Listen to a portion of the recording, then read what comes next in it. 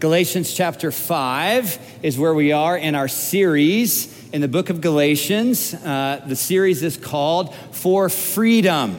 And we are in our theme verse today. Galatians 5:1 and following is where we are today. So our passage, Galatians, let me turn this on, sorry. Galatians 5:1-15 is the passage today. So let's go ahead and turn there, and then we'll get to those verses here in just a few moments. Let me invite you into a social media conversation that I saw a few years ago, actually. Not a social media conversation that I had, but just a social media conversation that I witnessed. And we're just going to have some dialogue about this together to kind of prime the pump for where we're going to be today. So here was a social media post. Someone puts out there in social media land, I can't find or land a job. It's a real life circumstance. A lot of us in this room have been there before. I can't find or land a job. I feel like I've hit a dead end and I don't know where to turn. God, where are you? I'm not going to ask you to show hands here, but I think the vast majority of us in the room, if I said, how many of us have been there before? A circumstance in life is happening, and in our space of questioning, wondering, fear, whatever it may be, we say, God, where are you? I think it's the majority of us in the room. And so I look at this social media post and I go, this is an honest, vulnerable reflection about where this person is in their life. Would you guys agree with that? An honest, vulnerable reflection. And here was a comment on the post. So a comment on the post was this. This is a test to lead you closer and closer to Him and to make sure that you are fully searching after Him.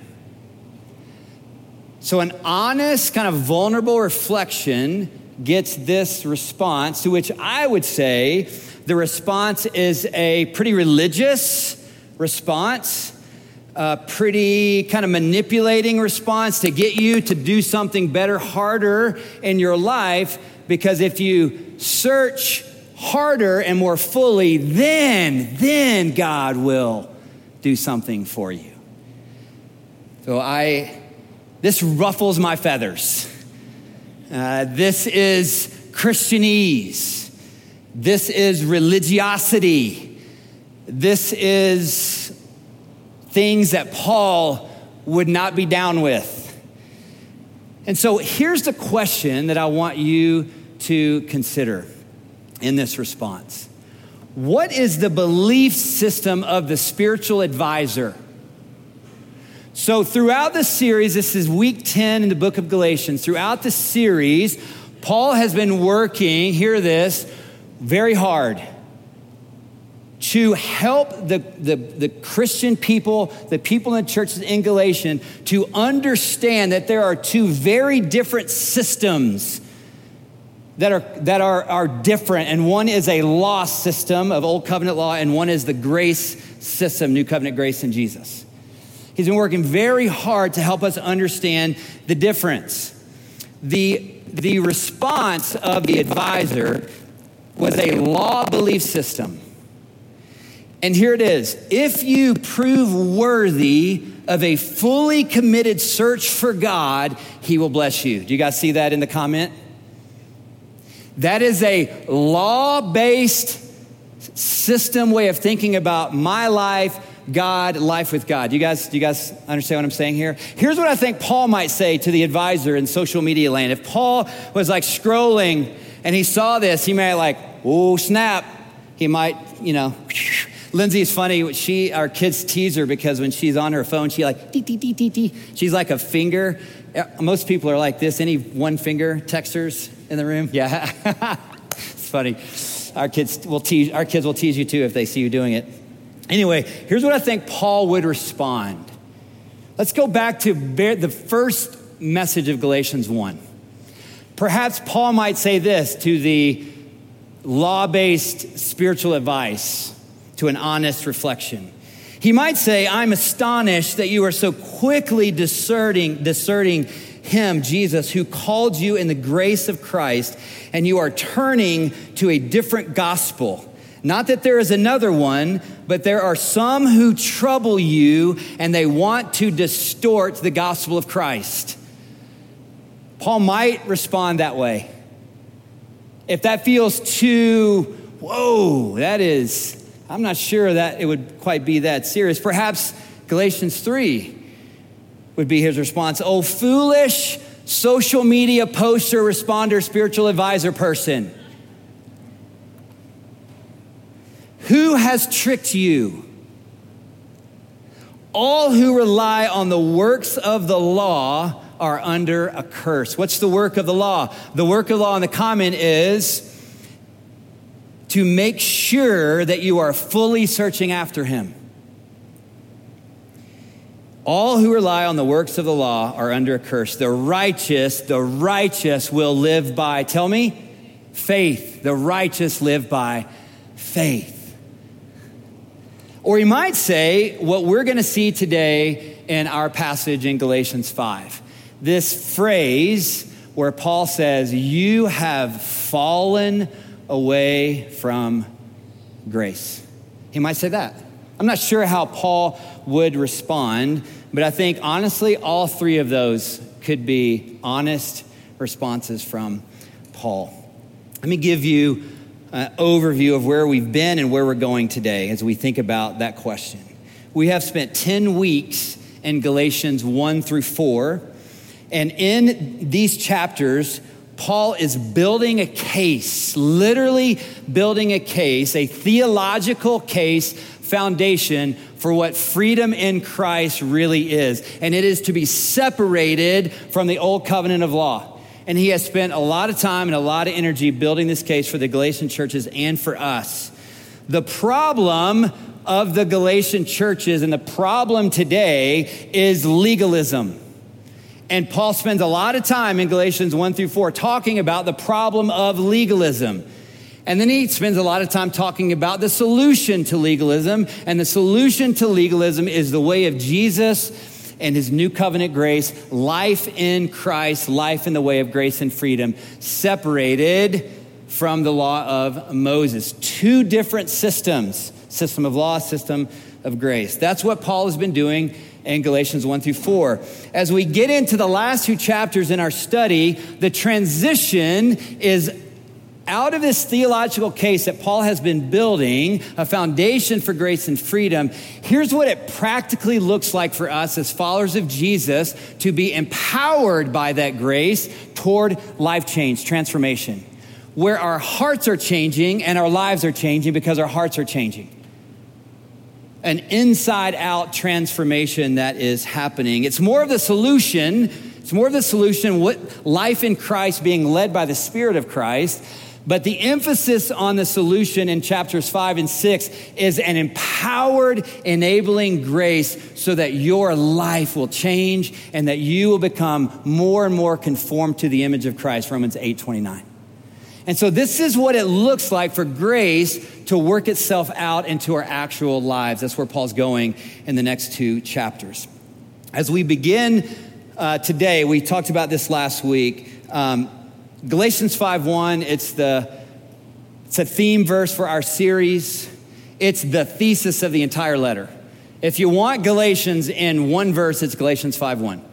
A life verse for me, it would be a wonderful verse for you to memorize. I think it's important. I think it's essential for us. Galatians 5:1. This is what we did last week, and I want to remind you of this. There are three things that I want to show you in Galatians 5:1. Again, thesis of the whole letter. In this one verse, there is a statement, there's an implication of the statement, and then there is an exhortation in the statement. The statement is this: it is for freedom that Christ has set you free. This is the truth. This is the reality of what Jesus has come to give us, to set captives free. It's for freedom that Christ has set us free. Here's the implication of the statement. Therefore, don't go back and submit again to a yoke of Mosaic law, legalism, slavery. Like, it's for freedom. You're free. Therefore, don't go back to law slavery. And then here's the exhortation. And the reason the exhortation is here, we talked about this last week, is because the way of religion and the way of the world is going to come against the way of Jesus and his message of grace and freedom. And so we have to be prepared to be persecuted. And so he says, because that is true, last week's message, you have to stand firm, exhortation, in your freedom in Christ. Because religion will come against it and the way of the world will come against it. And so with that thesis, therefore, stand firm. Therefore, don't go back, right? When we see a therefore in the scripture, we always ask the question, what's the therefore? Therefore, it's there because of everything that he said in Galatians 1-4.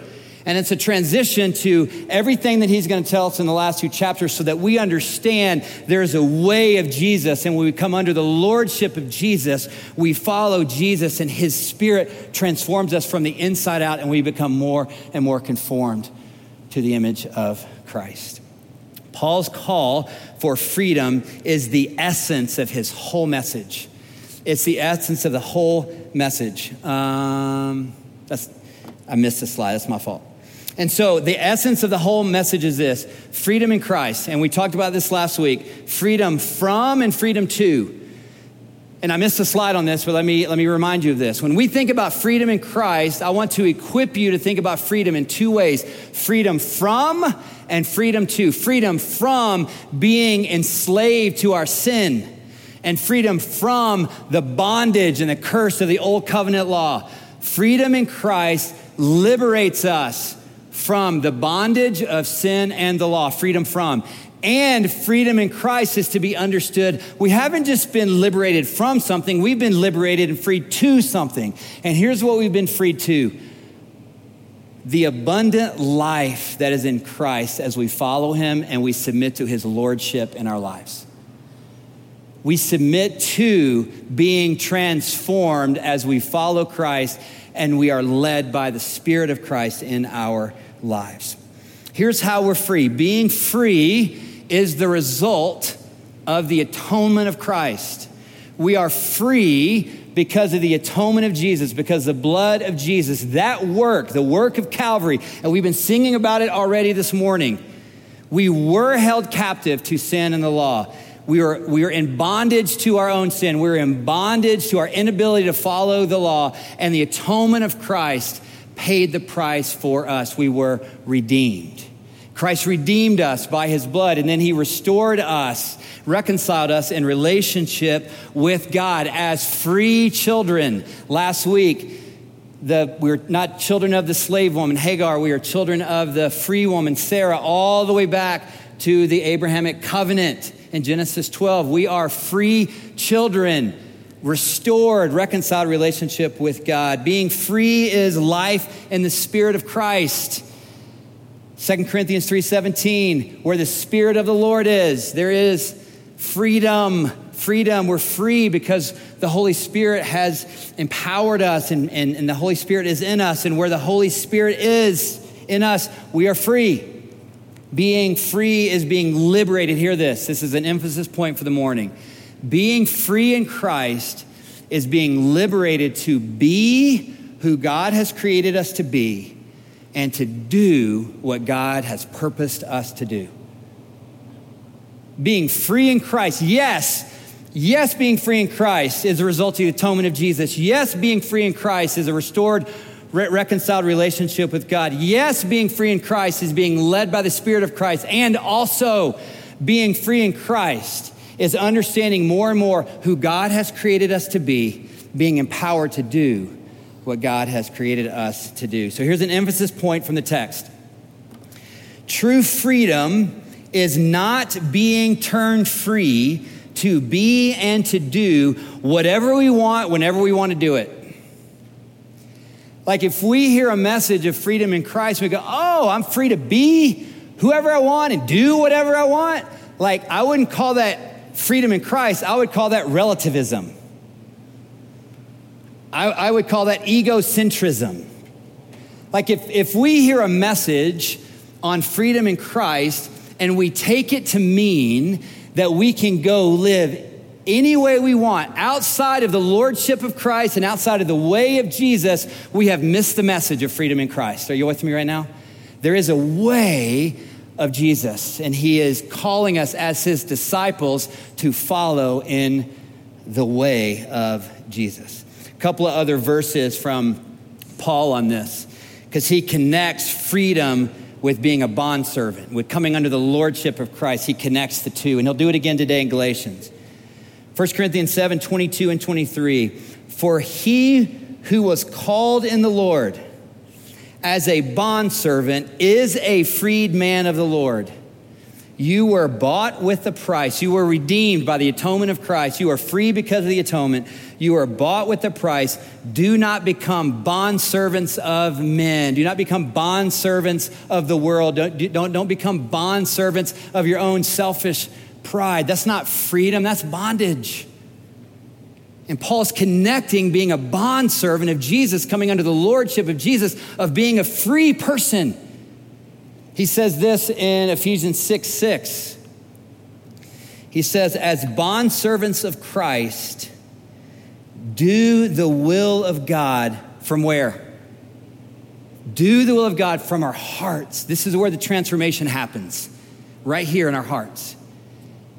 Freedom is being who God has created us to be, receiving his grace and freedom, being transformed by that, and then following in the way of Christ. True freedom is at the very heart of the gospel. Again, freedom from the law and sin, and freedom to a transformed, abundant life under the lordship of Jesus, being led by the Spirit of Christ.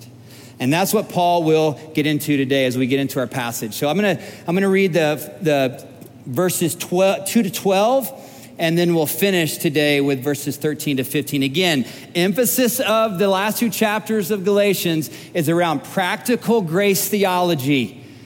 It's around, how does this change me? How does this transform me in the way of Christ? Verse 2, Galatians 5. Mark my words. I, Paul, tell you that if you let yourselves be circumcised, this is the crux issue of the entire book of Galatians, is the Judaizers from Jerusalem came up and said, yes, you need Jesus, but also you have to embrace the old covenant law and you have to embrace circumcision. That's like the crux issue of this book.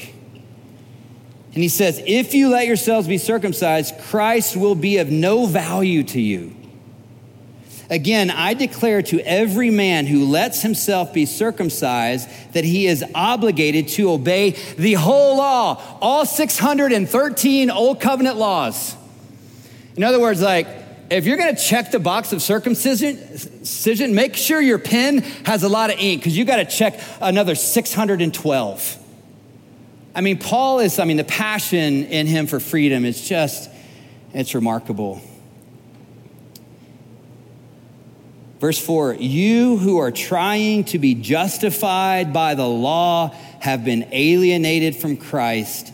You have fallen away from grace. But by faith, verse 5, but by faith we eagerly await through the Spirit the righteousness for which we hope. For in Christ Jesus, neither circumcision nor uncircumcision has any value. He could have listed any of the 613 Old Covenant laws. Circumcision is the one example, but what he's talking about is the entire law system. He says it has no value. The only thing, this is this verse, the only thing that counts is faith in God. Faith in the truth that we are justified by faith in Christ, that in Christ you are the righteousness of God, that you have right standing with God. Receive and believe the message of the hope of the gospel. The only thing that counts is faith expressing itself through love. Verse 7, you are running a good race. You are out of the gates. You are embracing the true message. Who cut in on you and kept you from obeying the truth? I learned this week. Back in those days when they would have like track and field events, there was like a starting line, but there was a pole at the end of the race. And so when the race started, you would run and you would have to go around the pole and back to be declared the winner.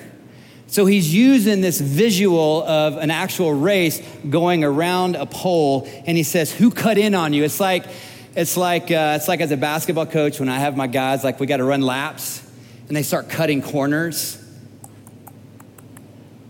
Hey, if you cut corners, you don't cheat, you cheat yourself and the whole team, right? I mean, there's some coach speak for you. But Paul's using this language like somebody of the law, like they cut in on you, and that's the visual. That kind of persuasion does not come from the one who calls you. A little yeast works through the whole batch of dough. A little law works itself into a whole batch of grace. A little connection to law and circumcision works itself into the entire belief system. A little batch of dough or a little yeast works itself into the whole batch of dough. I am confident in the Lord that you will take no other view. The one who is throwing you into confusion will pay the penalty, whoever he may be. Brothers, if I am still preaching circumcision, why am I still being persecuted? In other words, like I'm being persecuted for faith in Jesus alone, faith alone, grace alone. I'm not preaching circumcision. That's not my message. My message is grace and freedom in Christ alone. In that case, the offense of the cross has been abolished. As for the agitators, here, you guys ready for this? This is actually in the Bible. As for the agitators, those who are preaching a false message on circumcision, was like the main thing, which is connected to the whole law. He says, as for those agitators, I wish they would go the whole way and emasculate themselves. We'll just leave it at that. Paul is a passionate freedom fighter. And he's saying, if you go ahead with circumcision, here's what you're confessing. Here's what you're agreeing with.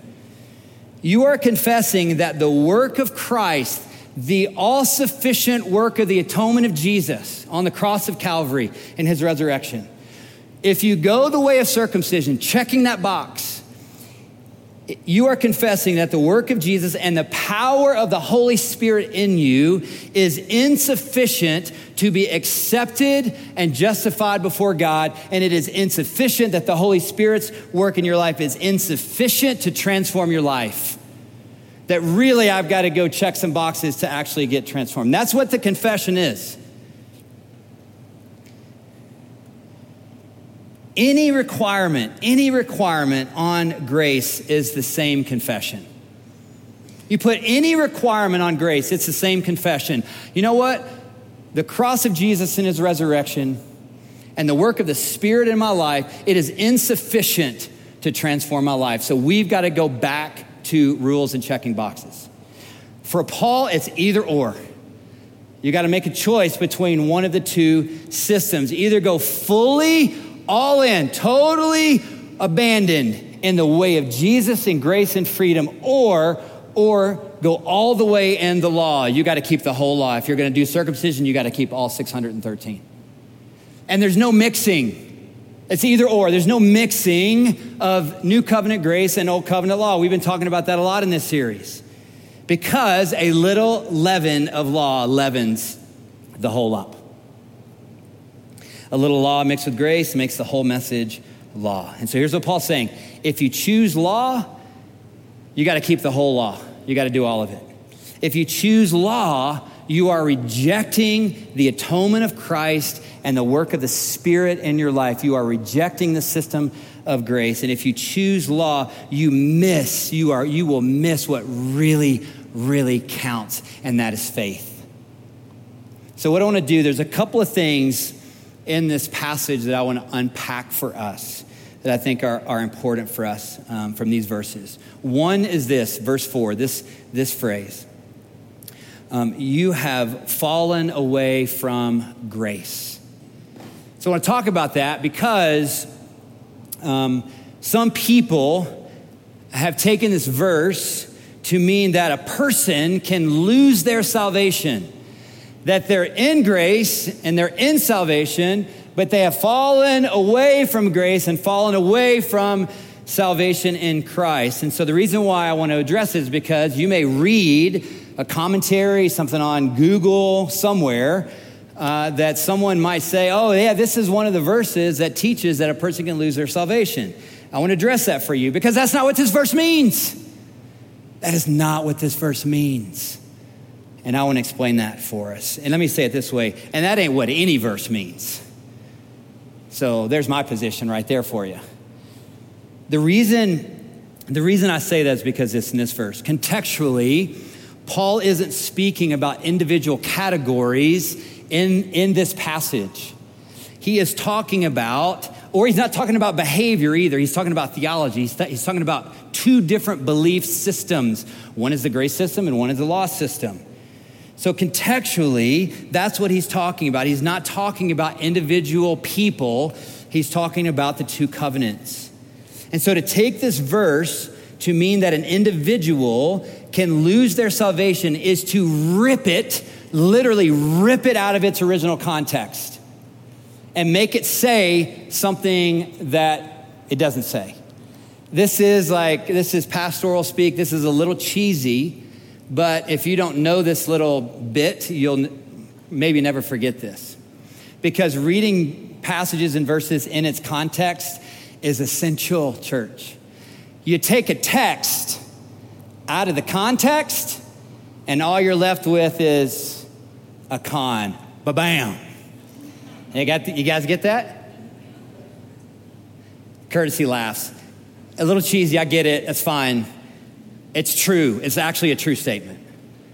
You take a text out of the context and you're left with a con. So we want to be careful we don't do that. So contextually, it's not about individual behavior, it's about two different systems. Secondly, you don't base a theological belief about something this important. Can a person lose their salvation? You don't base it on one verse. This topic, this conversation requires a deep dive into passages about God's promises of assurance and man's responsibility. How do we understand the sovereignty of God and man's freedom and the responsibility that we carry with God's sovereignty? How does that all work out? We must allow Scripture to interpret Scripture.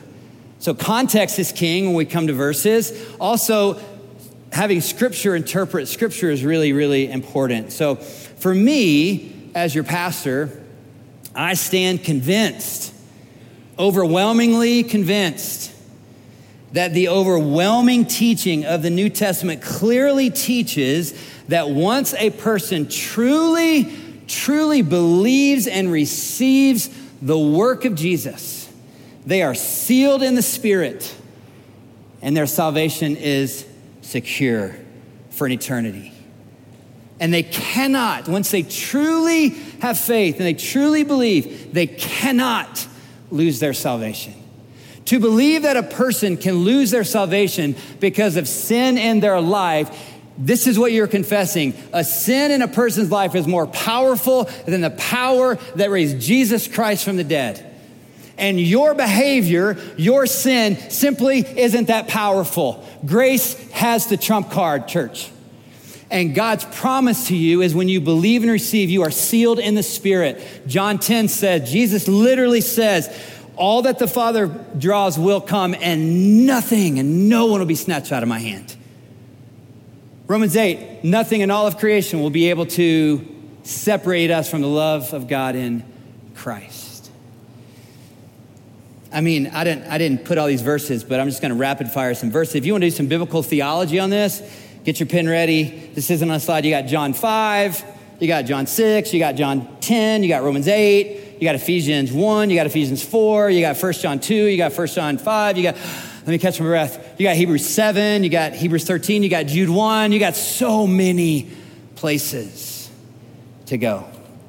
If you want all those chapters later, come tell me, I'll text them to you. Now, with that said, let me also say this. There are some verses that awaken us to consider, do we really believe what we say we believe? there are some verses in the scripture that make us go, whew. Do I truly believe what I am saying I believe? I think Galatians 5 is one of them. I think our verse from today is one of them.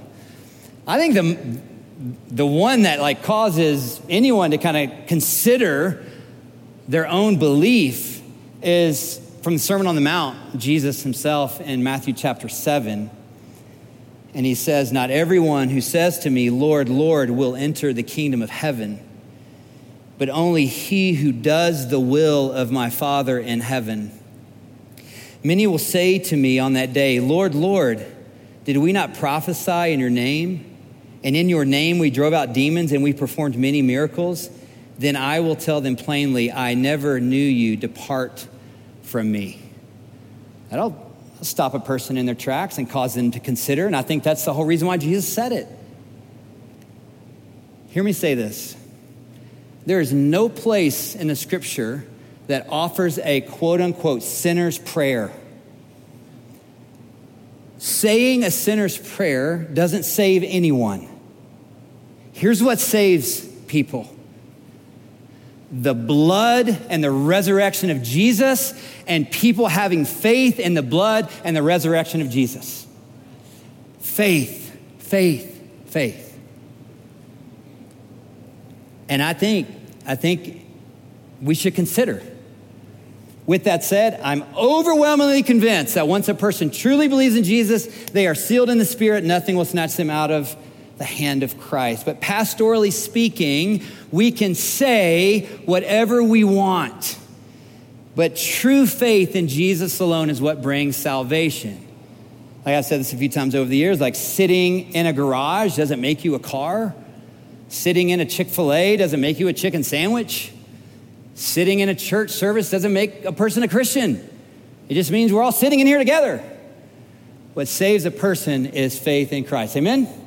And so we would be wise to consider Galatians 5 and the Sermon on the Mount. Also, hear me say this, pastorally speaking, I am fully persuaded that any person who is wondering if he or she has lost their salvation, they have not. They cannot. Because your heart is broken by your own sin. You're in a place of repentance. Just receive a fresh anointing of the gospel and let's be transformed together. This fallen away from grace phrase, let's think about this.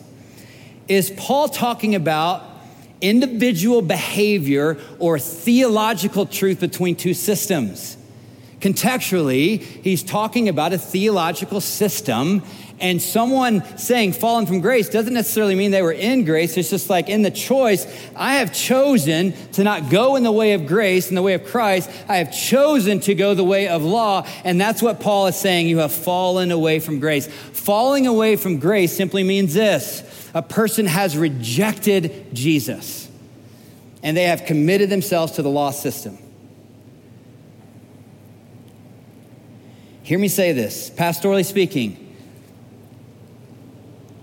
People in Christ, believers, people who are sealed in the Spirit, people that Jesus said, I'll never, Hebrews 7, I'll never leave you, I'll never forsake you. John 10, nothing will ever snatch them out of my hand, okay?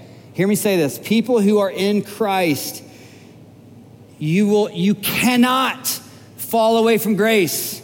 Do you know what you do? You fall into grace and you get healed and you get renewed in the gospel. Y'all with me? Are we awake? It's a little warm in here, I know that. But I'm up here preaching freedom over you. When we stumble and fall, we don't fall out of grace, you fall into it. And that's why James says, when we sin, go and confess with your brothers and sisters, and they will pray for you, and you will experience, you know what it says? You know the promise? You'll experience what? Healing, because they're going to tell you what is true of the gospel. Believers don't fall out of grace, they fall into grace. Let's go. Here's the second thing from this verse. I was thinking about our friends in Jamaica, because I'll be honest, I'm sweating up here right now. It's hot.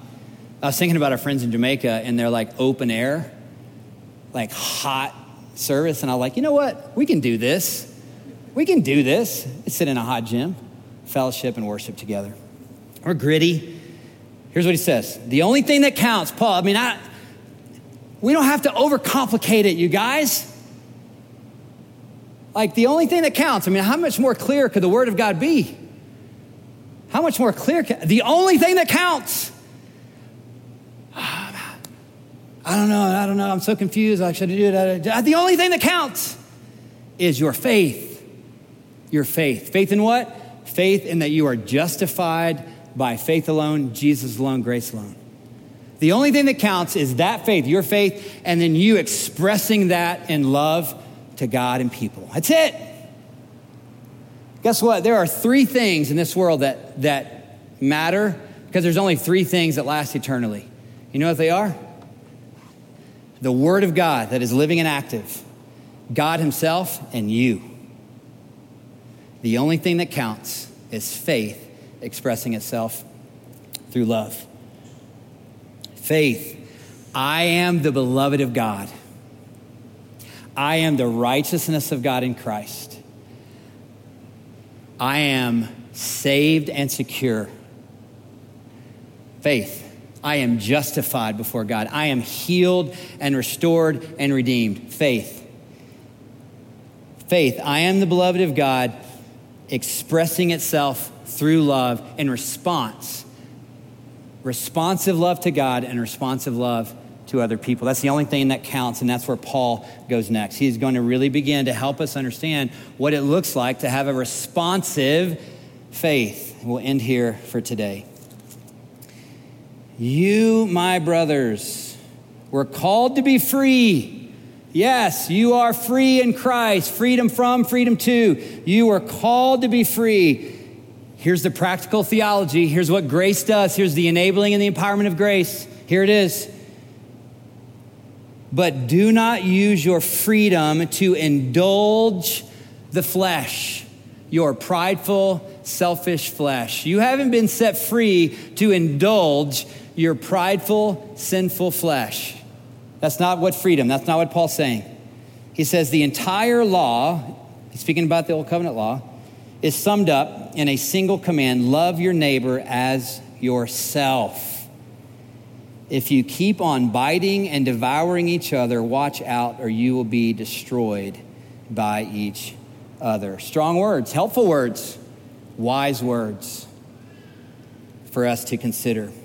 A couple of quotes from pastors, authors that I love to read. Danny Silk, he says, freedom is not the license to do whatever we want. Freedom is the choice to receive love and to love. I love that.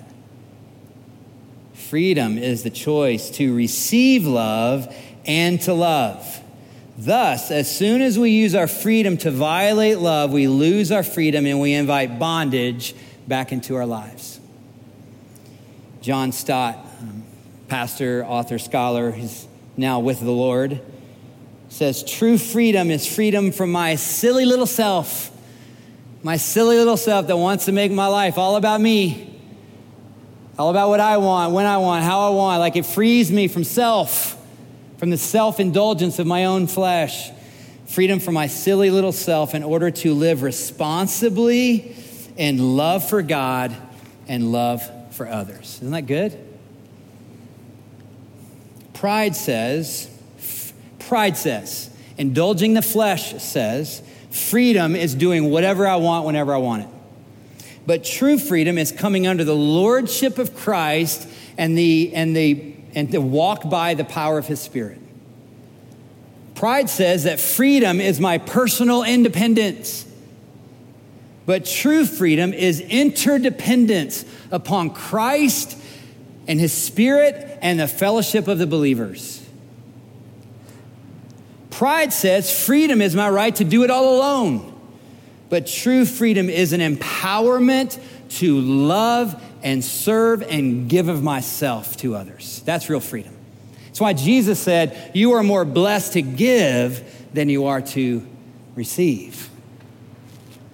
Paul contends that a life of freedom is not a life where we indulge our prideful flesh. And though believers are free, that freedom is not to become a platform for living recklessly and selfishly. To live in the flesh, to indulge the flesh, is fundamentally living outside of the realm of coming under the lordship of Christ and the way of the Spirit leading us forward. So here's what I believe a revelation of grace does. It's like a revelation of grace and freedom. What it does is it changes the way we think theologically.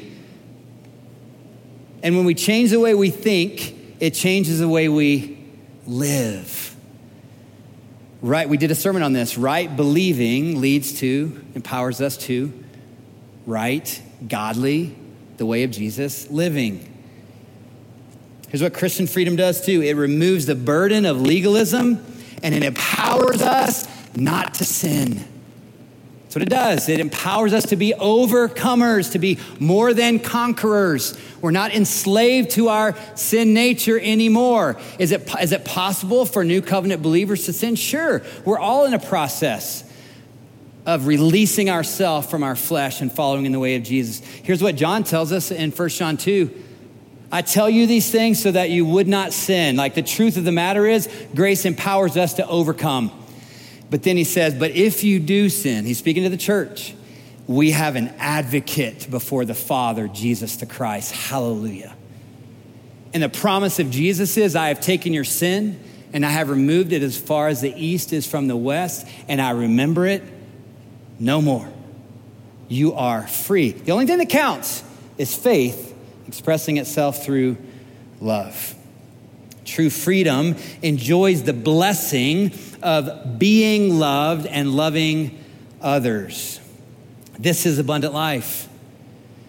And Paul's saying, look, biting and devouring each other is what happens. Hear this, biting and devouring each other. That's what happens when you put the law on each other. You want to create all kind of chaos, put the law on each other, and then what that creates is a lot of fear in people. And if you want to see the worst of people, get them afraid. And then you can control them when you get them afraid. That's what the law does. Putting the law on each other invites biting and devouring, and he's calling them to freedom. May this never be true of us, at this idea of biting and devouring each other and putting the law on each other. I want to close with this statement around this passage. You've heard the saying or you've seen the signs before, and the sign simply says, love God, tell me, love God, love others, right? We've seen those signs, we've heard that proclaimed. It's a wonderful statement. Love God, love others. It's a wonderful statement, but if it misses the empowerment of grace, hear this, it can easily be a statement that's moved to requirement. So here's what I want to invite you to. I want to think about that statement in a different way by adding something really important to that statement this morning. Because here's what that statement misses or doesn't say. It misses the empowerment of grace. Be loved of God. The only thing that counts is faith expressing itself through love. So believe and receive that you are loved of God. You are the beloved of God. And now that empowers us as a response now to love God as a response and love people as a response, not as a requirement, because any requirement, a little leaven's a whole lump. So first and foremost, it's receive. Be loved of God, love others. You guys with me? Loving God, loving others is the response. If we miss the empowerment, we make loving God and loving others a requirement. And do you know the difference between requirement or response? The difference between requirement or response is legalism or freedom. So here's what I'm inviting you to do. I'm inviting you to believe in a fresh way today that you are the beloved of God, and that true freedom now empowers you as a response to love God, worship God, serve God, love people, serve people, help people. You're free, but don't use your freedom to indulge the flesh. Instead, love and serve. Amen? I'm all in with this. Let's do this, because this is the transforming work of Jesus in our lives. I've said this for many years since we started the church. If you're new this morning, Lindsay and I, we moved here in 2000. Worship team, you guys can come back up. In 2011, it'll be 10 years this October, and then we started gathering people in our living room in the fall of 2012. And if you've been around church for a long time, you've heard these statements before, right? And every statement goes with our 3 core values. And I want to connect this to be loved of God, love God as a response, love people as a response, to our 3 core values. Our core values here: grace-centered, family-oriented, mission-minded.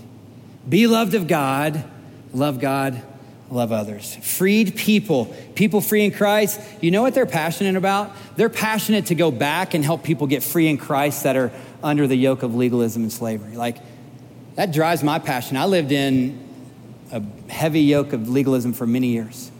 And I have such a passion to help people get free. I'm so thankful that God helped me get free. Freed people go free people. Love people, they love people. Bless people of God. They don't bite and devour, they bless. Amen? They bless.